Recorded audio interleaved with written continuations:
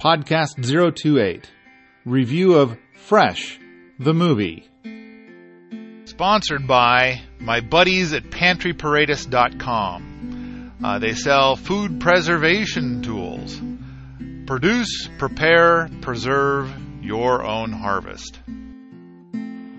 All right, we just finished watching Fresh, the movie. Yep. And I think the movie was well done and all, but I was bored stupid. Well, this is what, like probably the fifth movie we've seen like this? Yeah, there's been a lot of them. I thought it was basically a reinvention of Food Incorporated.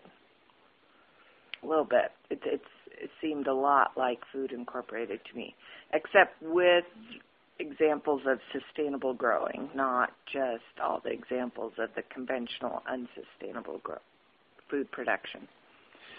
Well, I can't even remember what Food Incorporated, how it's different. I mean, it's been such a blur of all these different shows with basically the same kind of message and stuff like that. I'm sure this one's right up there with Food Incorporated. It's good. I mean, I think they had a lot of the same players. Michael Pollan showed up again. Joel Salatin showed up again. Mm-hmm. And Professor John Eichard, who is in Broken Limbs, right? So we've seen a lot of familiar faces here. Mm-hmm. The message was like identical. Mm-hmm. I'm watching this movie and I'm thinking we're going to be making a podcast about this later, and I'm kind of thinking to myself, this isn't really the kind of message I want to convey or talk about, really. I think that there's a lot of really good information that's in this movie that 90% of the population does not yet know. Maybe even more than 90%. They don't know what's in this, and it is critically important to know. But I kind of feel like, I was past this 10 years ago. And then they do the thing where it's like, Pollan gets in there, and Pollan's got it down. I like the way Pollan's he's probably said this stuff so many times that he's gotten to the point where he can convey a chapter in his book in under 15 seconds. Right. The way he says it is just clear and crisp, and it's like, for the last time, will you just record it and, stop sending people by my house to record yet another movie with me in it. I disagree. I think he enjoys the attention, and he loves his sound bites. He's got the sound bites that he likes. Damn good sound bites. They are. So, but I like the one that he did in the other movie that we saw where he said, "Vote with your fork." I think that's really what it all. That was the Vanishing of the Bees show. Right. And in here they kept saying vote with your dollars, and there were lots of, inspiring examples about why to grow sustainably, but most of the people at Permies, your listeners, your followers, don't need that. So I can see why you're struggling trying to figure out what to pluck out of this movie to talk about.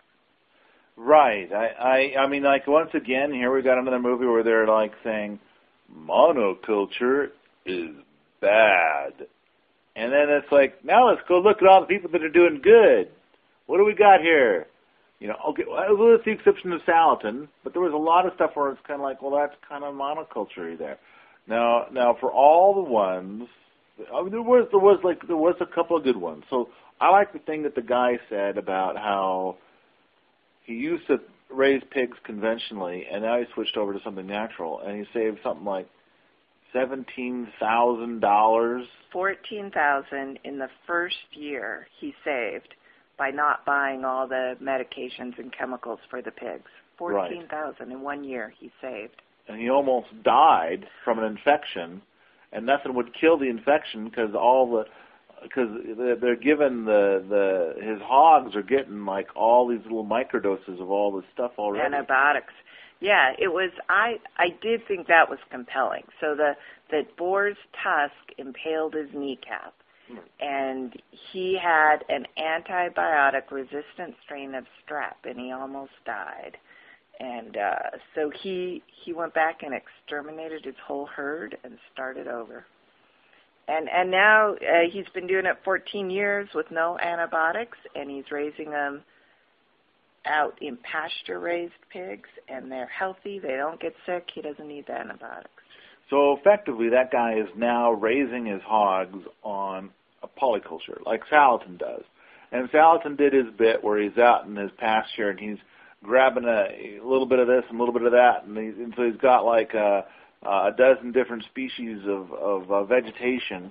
And then he talks about how, he'll have like, 5 different animals crossing, 5 different kinds of animals crossing this pasture, and different times of the season, and how his neighbor's getting, $500 an acre, and he's getting $3,000 an acre or something. Right. I can't remember the numbers. And not just the animals, but he's growing the grass and putting the animals across it, and then he's getting hay part of the year off of it, and he's just really stacking functions. Right. So that's very polyculture. I wish that they would use the word polyculture and point at it and say polyculture. I think that's I would have liked it better if they'd have done that. I'd like it if they could get a lot more of talking about polyculture in a movie. Then it would have a lot more value to me, and the kinds of messages that I'm trying to convey. Right. Instead of monoculture is bad. I mean, when they look at that fellow that's got the 3 acres, and granted, that guy's doing an amazing job of producing. I once read he produced like 1 million pounds of food off of that 3 acres. He's Will Allen with Growing Power, and he's taking in like 1 million pounds of food waste and creating compost out of it, and he's doing aquaponics and greens and food in his greenhouses, and he's growing amazing. So he had a lot of potted stuff, and it looked like all the same stuff in those pots. So I don't know. So he had some monoculture-y stuff going on. He did. And I think that he's doing a lot of smart stuff, but it does seem like it's more labor-intensive than the stuff I care to typically see. Uh-huh. But he's urban. And so it's impressive that he's pulling it off in town, and he's doing so much food and all this stuff, and he must be economically viable, or else he wouldn't be in business. So, tip of the hat and all that, but I still like the idea of seeing these folks. I mean, of course, Salatin's got his story, and I like the idea of saying, pointing out folks like that are making good money doing that kind of thing. Well, the other good, sorry. I'd like to see Salatin do more. Uh-huh. I'd like to see Salatin do things more my way, or more accurately, more Sepp's way. I'd like to see more trees out there on that land. I'd like to see more diversity. Now, he was taking great pride. He said something like, for 50 years they haven't brought in a single seed or a single bit of fertilizer. And while that's really impressive, I'd still like to see him somehow end up with some diversity. Does he have a garden? Surely he must have a garden. I don't know. They didn't go into that. But I do think when you're talking about people making money and farm income, I thought the comparison, they kind of did a juxtaposition between the conventional chicken factory farmers and this natural pig farmer, and how they had a co-op to process the meat. So now the people raising the chickens in the really awful factory farmed way, they couldn't get anybody to harvest those chickens, to work the chicken harvest. Well, not that they couldn't get anybody. They were running short. They were getting trustees from the prison. Right. And nobody local would work it. It stunk. It didn't pay well. They were stuck by the chicken processing company. They had to do a 7-year contract with them. They felt like their hands were tied. They could only do so much. And then here, this natural pig farmer, they created a co-op between all these natural pig farmers and set up a co-op processing plant. And he said they were able to employ people full-time with benefits at almost double the rate of a lot of other jobs, and they had a huge stack of people wanting to work there because it was such a great place to work, and and it didn't stink, it wasn't icky. Right. It was just a hugely different livestock processing model, I thought. Right. Big step in the right direction. Uh-huh. And there was the guy that was saying that the numbers are in about the big ag does not feed the world as well as medium-sized farms. Was it medium-sized organic? I can't remember. Medium-sized organic, he said, did better. Yeah, he was from National Organics or... produced more food per acre, and it's like proof, utter, complete, like the numbers are there kind of thing. Yeah. And I thought that was interesting. He had a bunch of other things to say, but it all kind of started sounding like, blah, blah, blah, blah, blah, blah, blah. Well, yeah. It sounded like it was backing up or a little bit of the natural pig farmer saying, wow, he saved $14,000 going natural, Right. And then, yeah. The other, I kind of like the different models. This Professor Eichert was saying, he's an agricultural economist, and he was saying, we've got to shift our models. Big agriculture is not sustainable. It's not sustainable economically. It's not sustainable environmentally. We've got to shift our models. And he likened it to, we never had grocery stores before, and that was a huge change in my lifetime. He said in the next 50 years, I can see other changes happening similar to that, but with how we grow and buy our food. And I thought they kind of presented an example of that with that Good-Natured Family Farms Co-op in Kansas City. And that was 75 farmers came together so they could sell to grocery stores. And they found a small private grocery store that said he'd buy everything they produced. And so all his signs through the store were, it's local, buy local, and family farms, and they were highlighting all the family farms where all this stuff came through. And the gal with that farms co-op was saying, well, really, what we're doing is we're providing diversity. So these, and she used different terms than that, so these people can compete with the Walmarts. If you think about it, if you're, if all of a sudden Walmart's going to come in and wipe out your little, independent grocery store, if you're unique enough, if you're specialized enough, or you have such better, fresher, food that tastes better, food that's fresher, it's more nutritious, because it hasn't been sitting in a warehouse, all of those kind of things, you might be able to compete because you're different. Well, I kind of got the impression that it's like they're going to try and out-Walmart, which I thought was brilliant. Yeah. And it's like, it's not always just about the price either.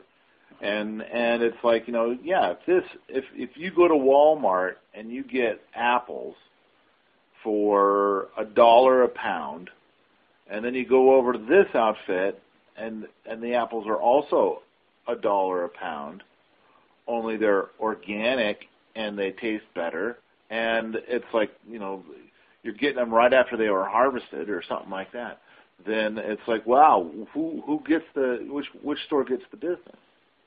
Right. So they're holding their own with Walmart. And the way that they can do it is by cutting out the 27 different middlemen that are all in there in the Walmart package. Right. And so, and then Walmart, now we once saw another movie where it showed Walmart was going to get interested in buying local. And organic. They've been doing more organic and wanting to do more local.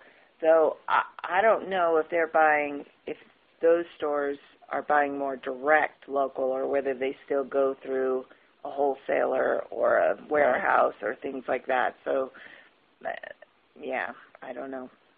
Well, I like the idea that, and you know, I was visiting with somebody about selling produce to the Good Food Store, and there's only one store in Missoula.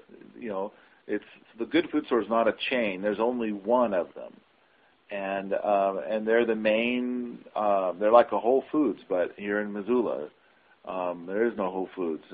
There's like other grocery stores like Safeway and Albertsons and whatnot. And then there's the Good Food Store. So someone was saying something like, well, if in order to be able to sell to them, you got to have a certain amount of food, and on top of that, you got to carry like certain kinds of insurance and stuff. And it was sounding like, you know, man, what a hassle, what a you know bunch of. And the thing was, it's like, okay, like let's say somebody gets sick on a piece of food. Then they want to push the buck off to you or something like that. So now it's all like, oh, it's all because of the lawyers or whatever. But I could also see like somebody like the whole, because I think that the thing to do is like we went to the farmer's market today and looked around, and we saw a lot of people standing behind their produce or whatever. I mean, hundreds of people. And there didn't need to be that many people, so obviously this system is really inefficient. So so there's that, and I'm kind of thinking, you know what I'd really like to do is I'd like to be able to find a place at the farmers market that might be the size of 6 booths, and it'll be called Bob's. This is Bob stuff. But the thing is that you've learned that Bob is the pickiest bastard about food. He's got standards that are higher than yours. And because when you go to all these different places, like you were looking for bok choy that was organic. Right. And I noticed that we came away from the farmer's market and you did not have any bok choy. Right. So you didn't find any that was organic. But I mean, like, it's possible that there was somebody there that was growing bok choy and they just didn't bother with the organic label, but their stuff was actually better. It's possible. I didn't talk to the farmers. We were busy visiting with a friend, and we were doing multiple different things, so I didn't talk to the farmers. That would have been the thing to do. So, how many farmers there do you suppose carried bok choy today? There were a lot. Pick a number. 20? 20, yeah. I was going to guess 20. So, you'd have to go and have 20 different conversations with 20 human beings where each human being is going to have a totally different personality, and the conversation could be a minute or the conversation could be 45 minutes. And for you to try and get the information that you're looking for. And so by the time that you have visited with all 20, the place would have been closed and you wouldn't have been able to get any bok choy. It's interesting to me to hear you criticize the market that you think is so amazing. Oh, no, it's an amazing, awesome market. It's the best there is, et cetera, et cetera, et cetera. I'm coming up with a different point here. Right. I'm going somewhere with this. I know. And so my thinking is it's like most people aren't going to ask the right questions. They're just going to show up and it's like, well, that one looks fine. We'll just get that one. And it's like probably grown in a monocrop, which is just the thing the movie here was just telling us, ooh, monocrop is bad. And I agree, it's bad. But it's kind of like most of them aren't going to be at all familiar with the concept of polyculture. And then a lot of them are going to be like, I mean, how do you tell the ones that are really organic from the ones that are kind of like they're totally conventional, but they're going to say, oh, you know, it's organic. But we just don't use the label. We don't, what do I need to tell you so I can get the money from you? Right. Yeah. So it's kind of like, whereas on the other hand, if you had a guy at the market, this the concept of Bob's, and he knows. And basically, this is kind of like what I want from a grocery store. Because like right now, Whole Foods does have some standards. The Good Food Store does have some standards, and So they're kind of like Bob, and they're kind of making sure the products meet their standards. Right, but I want the Good Food Store to work something out so they can carry more local stuff that's down there. There's a bunch of stuff being offered at the farmer's market. Surely, some of that could meet the good food store standards, and I can go down to the good food store and buy it.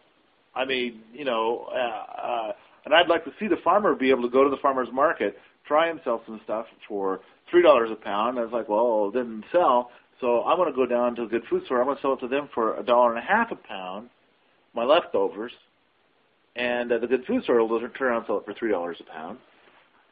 Good for them.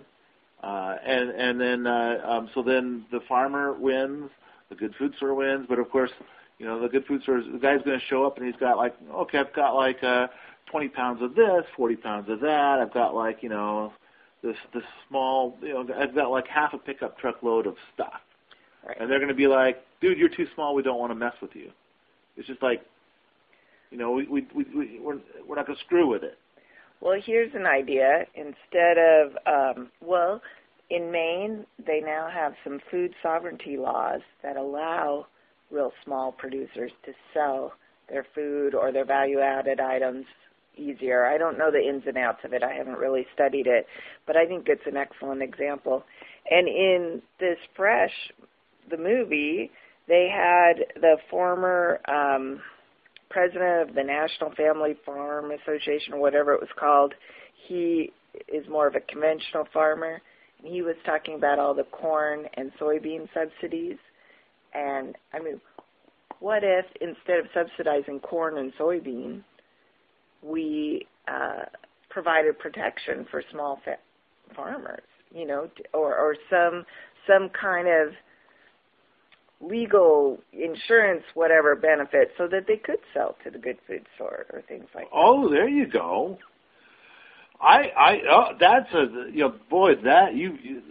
You really struck something there. And so the moment you said that, it popped 1,000 ideas into my head.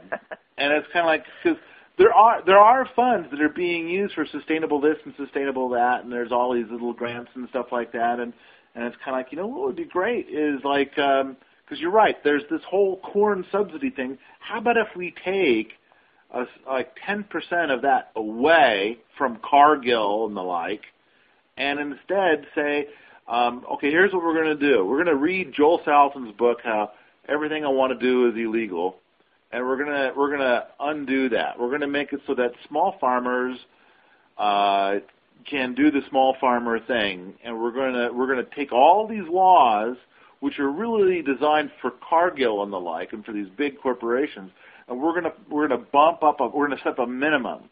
These laws don't apply to you unless you're moving this much stuff, because you start moving that much stuff and you screw something up, you can poison 20 million people. Whereas a farmer, a small farmer, a little tiny farmer, he screws something up, he's going to poison 300 people. 300 is a lot smaller than 20 million. Well, and another point that this film was trying to drive home too is if you're raising things in more of a sustainable way, more of a, chickens follow the cows, or pasture raised, or small farm ecosystem where you've got the manures and the crops and you're less likely to poison anybody anyway. Your animals aren't as likely to get sick, So I think it would be really cool if the insurance companies figure this stuff out, and then the insurance is far cheaper for the sustainably raised stuff than it is for the conventionally stuff. And I don't know, maybe it already is, but it would be lovely if they get that figured out. Or like you're saying, let's subsidize that insurance, or let's do what it takes in order to be able to grease the skids on this and make it a little bit easier to have these kinds of relationships. Yeah. So and so that kind of stuff. But I also think I want to go back to something that I've brought up several times in the podcast is that I think that rather than having an organic system that's Boolean, and that's another thing too, organic, right now, in order to be organic, so many of these small farmers have to pay a premium to have their stuff listed as organic. So, and I know that there's a minimum level for that, and I don't know what it is right now, mostly because I've always dodged it. We talked to that guy selling buffalo jerky at the market today, and he said in order to be certified organic, it would cost him $80 a buffalo to be certified organic. And I had a conversation with another farmer in my area who switched to the less expensive certified naturally grown certification, but he still didn't want to put the money into that because it didn't really give him any marketing leverage at all. So he doesn't certify organic, and he doesn't do certified naturally grown either. People talk to him and find out how he raises his meat. Right, people talk to him to find out how he raises, but it's like most people who talk to him probably have no idea what questions to even ask. Mm-hmm. And because I've met some people that are like, oh, I do everything beyond organic, and then I go and I dig into their stuff. No, they don't. They don't get it. Yeah. And it's kind of like, oh, I don't need that label because I'm so beyond organic. Nuh-uh. And so I think that it would be good. I mean, I would like, and so this is where we come back to the thing where I think having a number where somebody who's like Bob, we were just talking about our fictitious person, Bob, where Bob can rate something. And Bob can come in and he can say, okay, if organic is a 10, I christen you 7.8. So you're doing pretty good, but yeah, I wouldn't call it, a 10. And then these other guys over here, I want to call you 14.9. You guys are awesome. That's some real polyculture there. That's great stuff. So things like that. I think that's going to, because then the thing is that somebody could say, well, currently I'm doing conventional, and I'm currently at a 1.7. But you know what? I want to try and get up to a 3. I'm not going to go all the way to organic, but if I get to a 3, I think I'm going to get a better market. I'm going to, whatever. But that was one of the things the guy was saying in this movie. Is it's like a lot of people in the conventional ag world are kind of trapped. Yeah. It's like they've already invested heavily in the conventional ag stuff. They really can't get out. Yeah, he said they basically had to use chemicals to survive. He was interesting in how he said he knew it was bad for the environment. He knew it was bad for him. He knew it was bad for the plants, and yet he didn't see any other way to do it. He tried not to spray the pesticides and herbicides, but he said, I didn't spray it last year, and said I probably should have, just to be able to, break even kind of, or make some money. Make more, yeah. He would have come out dollars ahead if he had. If he had sprayed, but he tries not to spray every year because he knows it's so bad. But he just, when they've got these huge, huge fields, this was Iowa. It was corn and soybeans. Right. They just don't have another model of how to grow that much corn and soybean. And then pollen pops in and says 70% of that is for beef. No, that was Salatin. Was it pollen or Salatin? No, it was pollen, I think. It was pollen. Said 70% of that is being grown for the beef we produce, and that if we, stop doing that and change it over to grasslands, it would be a whole different, much more sustainable practice.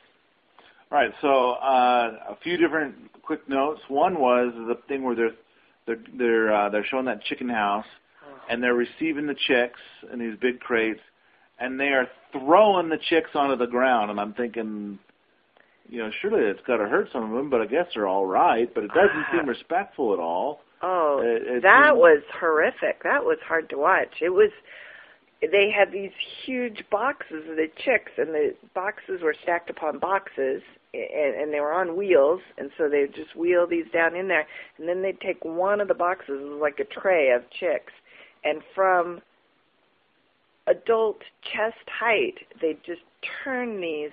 They didn't just turn them upside down, they threw them. It was like they took the flat of chickens and just wham, like they were slapping this whole tray of chicks on the ground. It was really awful to Yeah, watch. it looked bad. It looked real Awful. bad.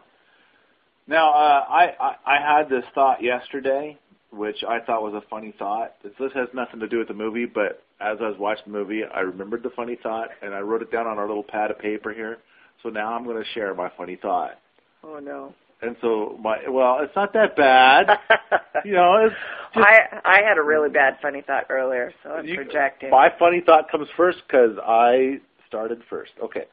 So, of course, we've talked in the podcast before about a cow actually drinks grass beer all day. And so that's the whole thing about chewing the cud. You go out there and you get the grass, you got the four stomachs. The cow is making beer. And what comes out the back end is the beer dregs, which makes an awesome pig food. All right, but the thing that occurred to me is, if you think about it, if you look at a cow, the expression on their face as they're chewing their cud and whatnot looks like some guy at a bar who's had a few too many beers. And it's kind of like, what would happen if cows somehow got food that was a non-alcoholic beverage? What would they suddenly sober up and start inventing cars or something? I don't know. So it was just a thought. They do kind of look like somebody who's been at the bar all day. This expression on their face is kind of like they got a good buzz going, That's placid. Yeah. Okay. Yeah. Just a thought. Okay. And I'm not going to touch that. Has nothing to do with the movie, but I shared it. I wrote it down. That's my notes. I got some. Okay. So I'm looking at the other. I wrote down pollen in defense of food. So basically, what pollen's saying during the movie is the stuff that's in his book in defense of food. But they should have given him. They should have named off some titles. They just said, pollen author. That's all it said. And it's like, come on, plug the guy's book, for crying out loud. He's been in your movie and all hell.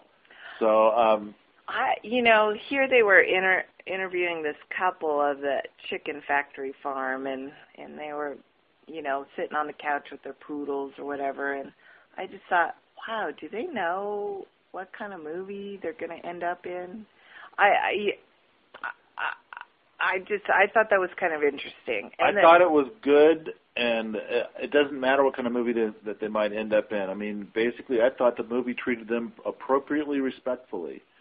I mean, the movie showed the truth. It's not like they did some sort of sneak in there and and then these guys are so evil.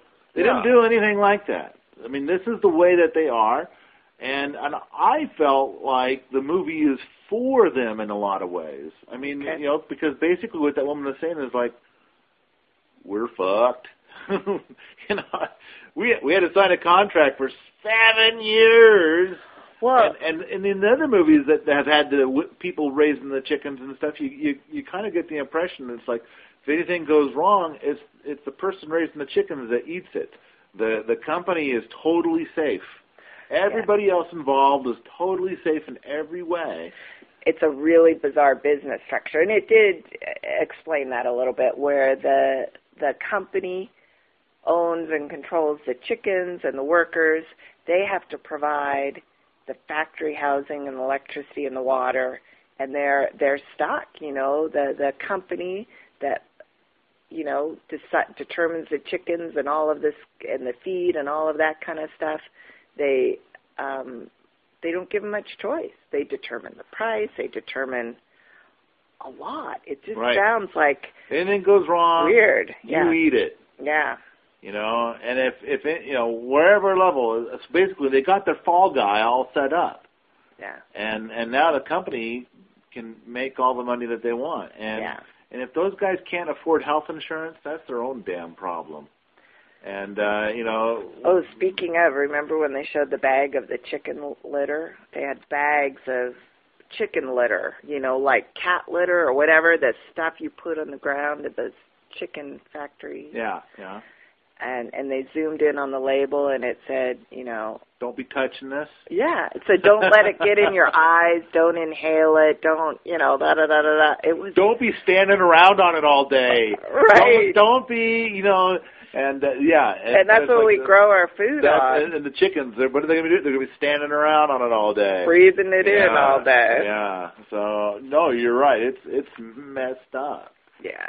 But again, I like the idea that we watch the movie, we review the movie, we talk about permaculture stuff. But so I like to go over the scale of you've got conventional, then you go up a bit and you got organic, and you go up a bit and you got sustainable, and you go up a bit and you got biodynamic and permaculture. And frankly, if 0 is conventional and 1 is organic, I kind of think of permaculture as 10. And sustainable is probably somewhere around 4. And so this stuff leaves us in this conversation space between 0 and 1 and 2, somewhere around in there. And I kind of feel like, no, I want to talk about 10. I want to talk about 10. Right. This is stuff I'm tired of looking at it. I'm tired of talking about it. I'm tired of thinking about it. I'm tired. I mean, it's like, you know what? We gotta move forward, and let's talk about 8, 9, and 10. Right. Well, and it begs the question of, where are the movies about 8, 9, and 10? There's the Sepp Holzer movies, which I know you think are up there. Maybe we should review those. And then, again, yeah, we watched Jeff Lawton's Soils movie earlier, and that didn't quite seem up as high as you had hoped it would be. Right, but it had some elements of it. Right. And maybe the other one, we've got one more over there. Maybe we can take a look at that one sometime. Right. Well, and what I'm struggling with is for the John Q. public. I mean, are the people that really need to see this movie going to see this movie? Or is this movie going to just be preaching to the choir? Are the people going to watch this that already are trying to buy sustainably raised food? They already are trying to buy local. They're trying to buy organic instead of conventional. Is that who's going to watch it? Or would this movie happen to convince someone to buy more organic or buy more, shift their buying habits? I don't know. I do think that it's when we talk about eco stuff. Yeah.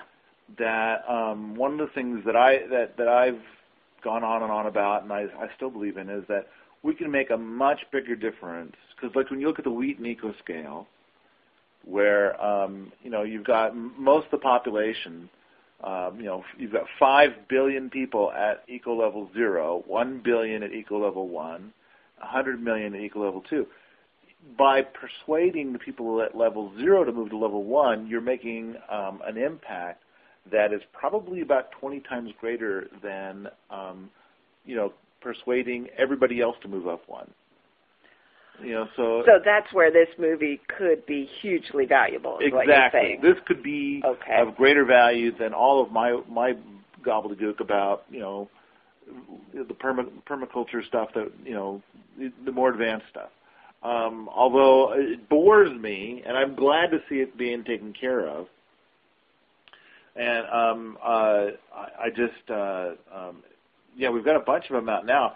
Surely folks ought to be seeing more of this nowadays. How do you get it in front of them? I don't know. And it does seem odd. I mean, it does seem kind of bizarre to me. I mean, that conventional ag stuff is still being sold. It seems odd to me that, it seems odd. I learned the other day, oil is subsidized. I didn't know that. Right. Oil is subsidized. I knew corn was subsidized and soybeans subsidized, and all this stuff is subsidized. That's kind of like, that's you're subsidizing stuff that should not be subsidized. Why are you subsidizing? And of course, they've got some weird reason that doesn't make a lick of sense to me. Right. And but it's kind of like, I think that we need to start with withdrawing some of those subsidies. All right. What else we got? I mean, look at all these notes you wrote. You've just filled this thing out. Oh, we talked about everything I wrote down. Like you said, I would like to figure out how to get this information in front of more people, maybe by having so many varieties of movies like this that, someone will decide to watch one of them over the other, because we have this plethora of choice, and maybe that will help. Yeah, and I just think we still have so much conventional food because as this guy in this movie was talking about, they don't know another way to do it. And I think it will take gradual shifts and more Joel Salatins and Michael Pollins and this Russ Kramer, the pig farmer, and these good-natured family food co-ops. I think it'll just take more and more examples like that to start shifting the paradigm. And I'm excited for that. I think things are going to shift. I like to think things are going to shift in some ways we don't even know they'll shift yet. Well, another thing to think about is that if we talk, because earlier I was talking about how conventional is at level 0, organic is at level 1, and permaculture is at level 10.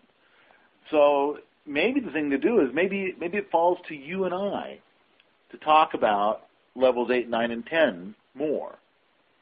Because if we spend a lot of time talking about level 1 and level 2, which is what this movie's kind of talking about, then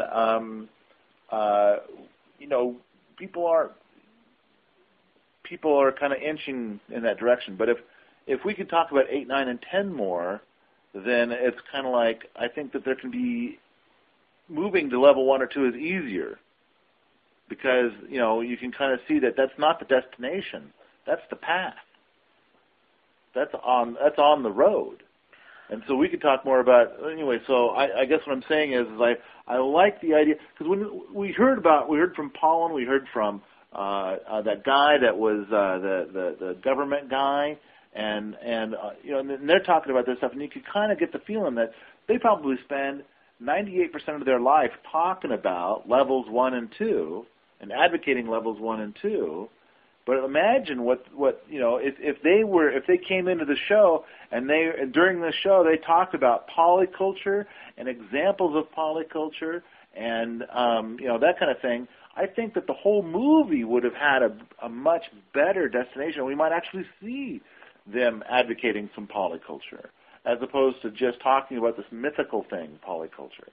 They did. I mean, and then plus, when Salatin's out there doing that, whoever made the movie must not have known to say, and or maybe Salatin said, "This is polyculture. This is it. This is what when we say stop doing monoculture, what we mean is do this." And then the movie people were like, I don't know, they didn't give a damn, so they edited it out, or maybe Salatin never said that. If I was making the movie, I would be sitting there saying, "Okay, Salatin, here's what I want you to do: say the word polyculture over and over." Let's sell it.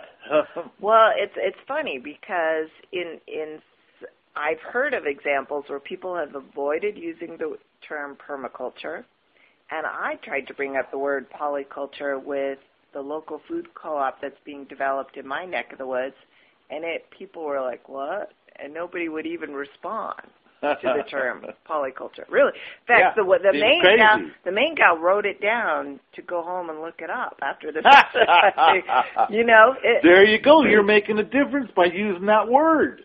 Well, I'm thinking of a lot of different things as you're talking, because yes, it'd be nice to focus on the goal, have your eyes on the prize and kind of expound on that some more so it's more understood, it's more in the mainstream consciousness.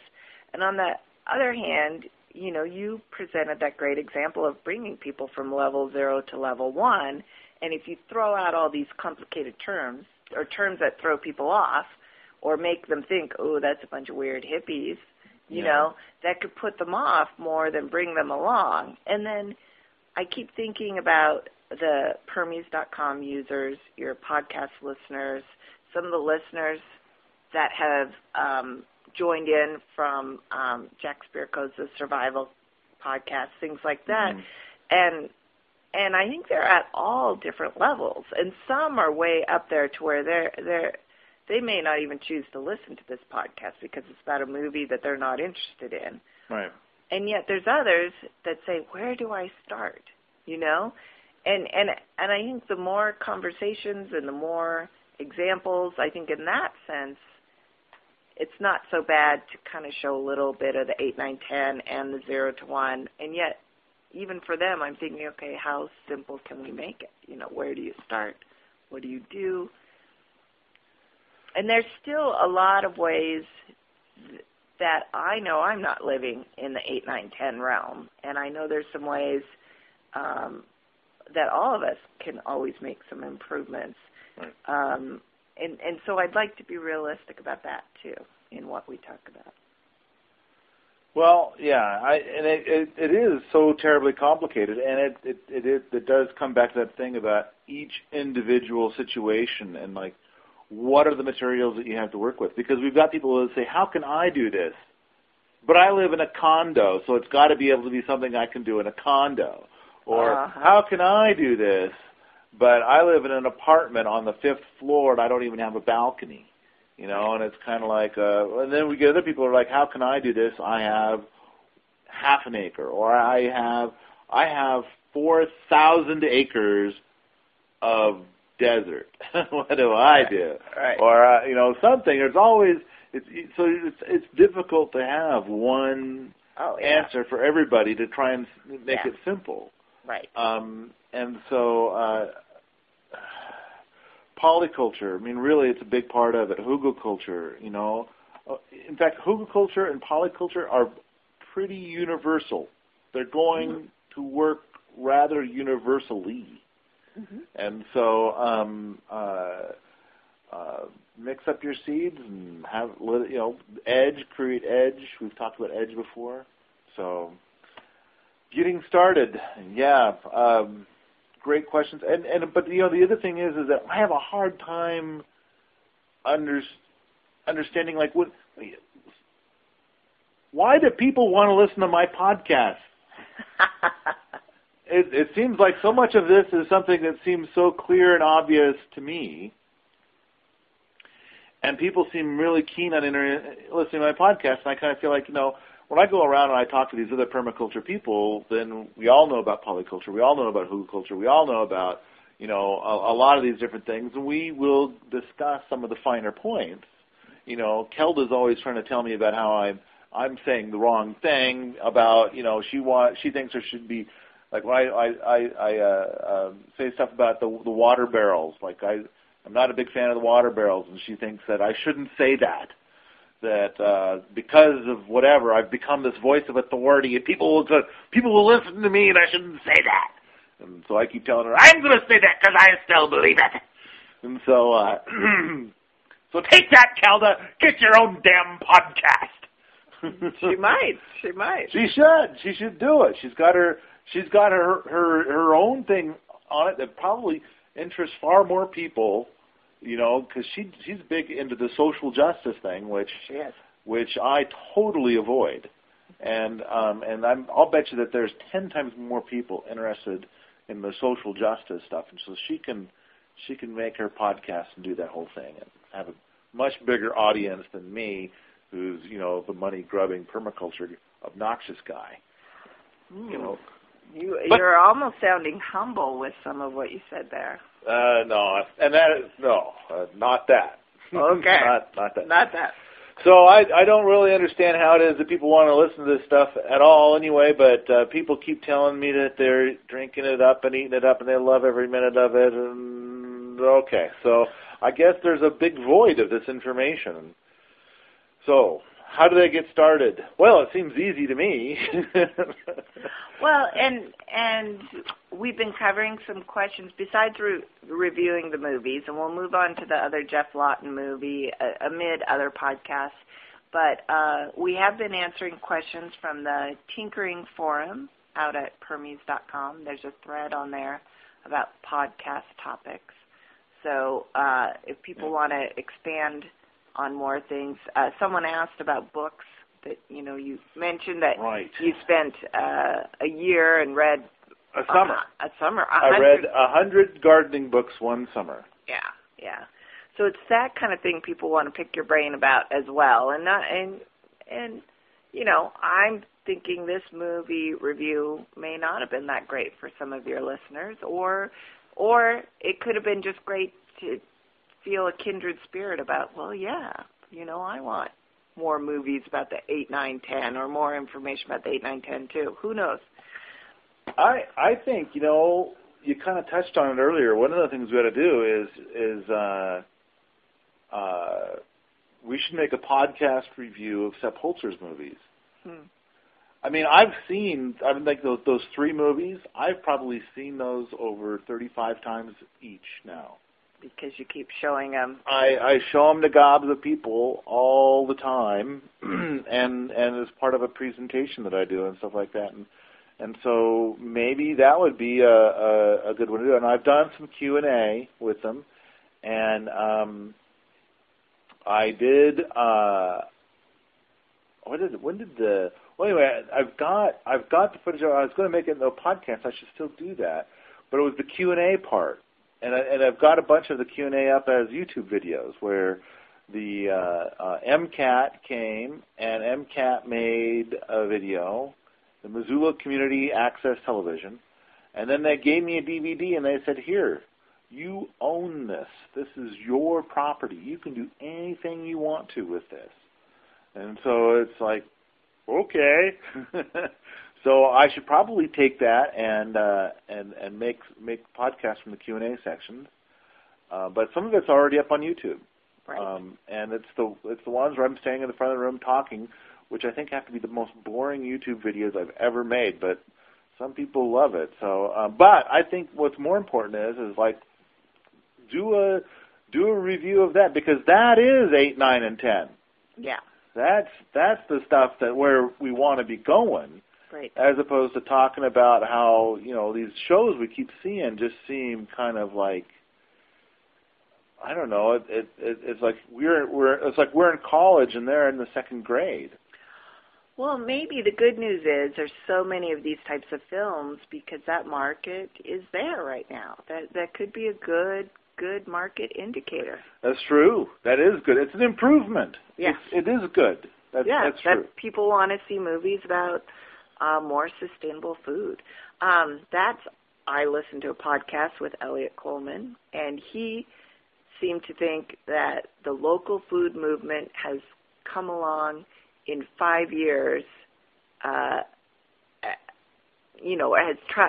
grown as much in 5 years or whatever, the way he put it, as the organic food movement did over 40 years.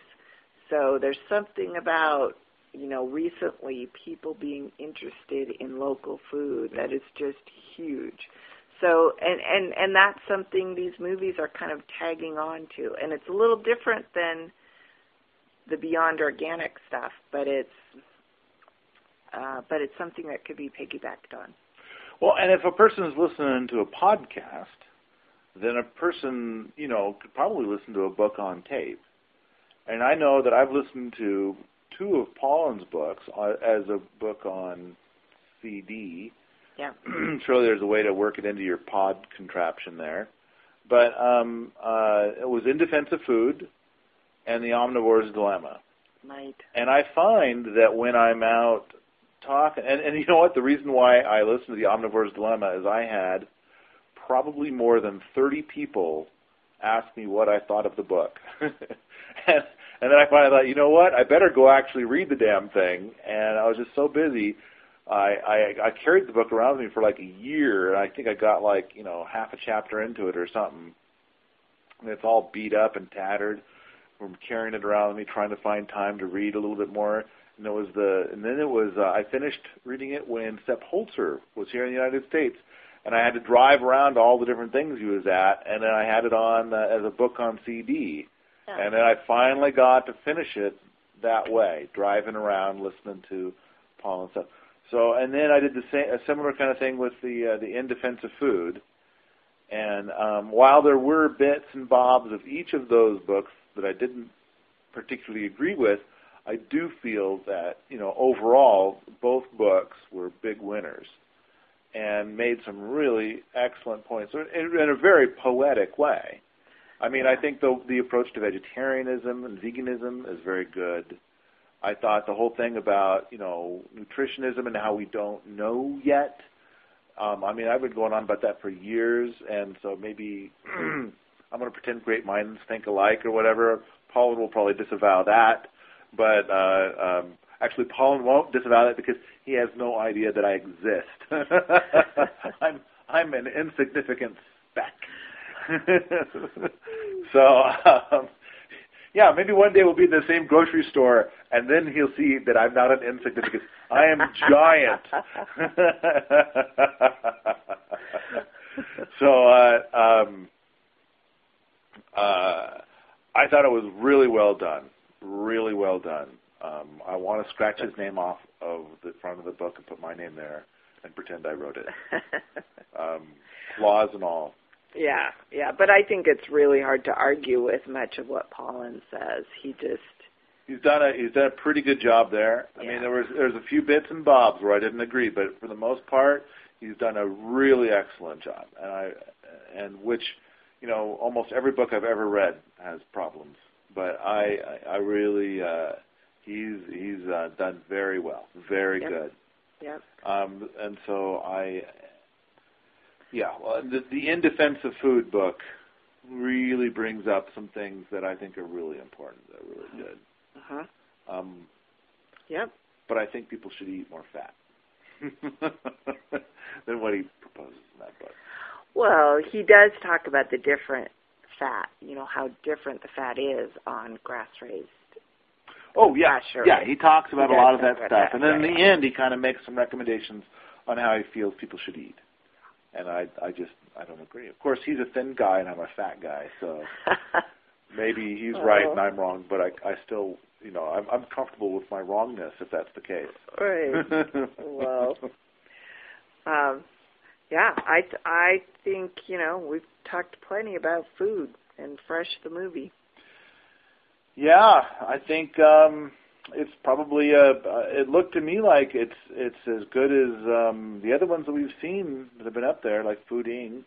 And so in a way, I thought this was better because it did have more sustainable examples. I mean, Paulin was in Food Inc., but it's been long enough since I watched that. I don't remember that they had very many sustainable farming examples. Right. So maybe this one's the best one of the bunch? Not sure. We'd have to do a side-by-side comparison. Yeah, but I don't want to watch them again. I don't want to watch them again either.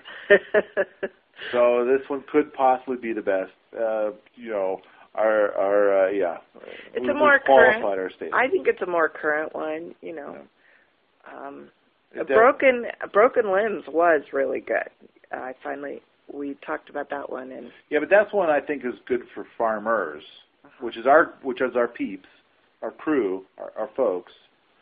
But I think that this is for consumers. True. And so is it's a difference. Yeah, the Food Inc. is also for consumers. So I think if you're going to pick one that's for consumers, then you're going to go with Vanishing of the Bees. I thought that was a good one. I like the Vanishing of the Bees. Yeah, that was good. So if you like this sort of thing, come on out to the forums at Permies.com, where we talk about way beyond organic stuff, homesteading, and permaculture all the time.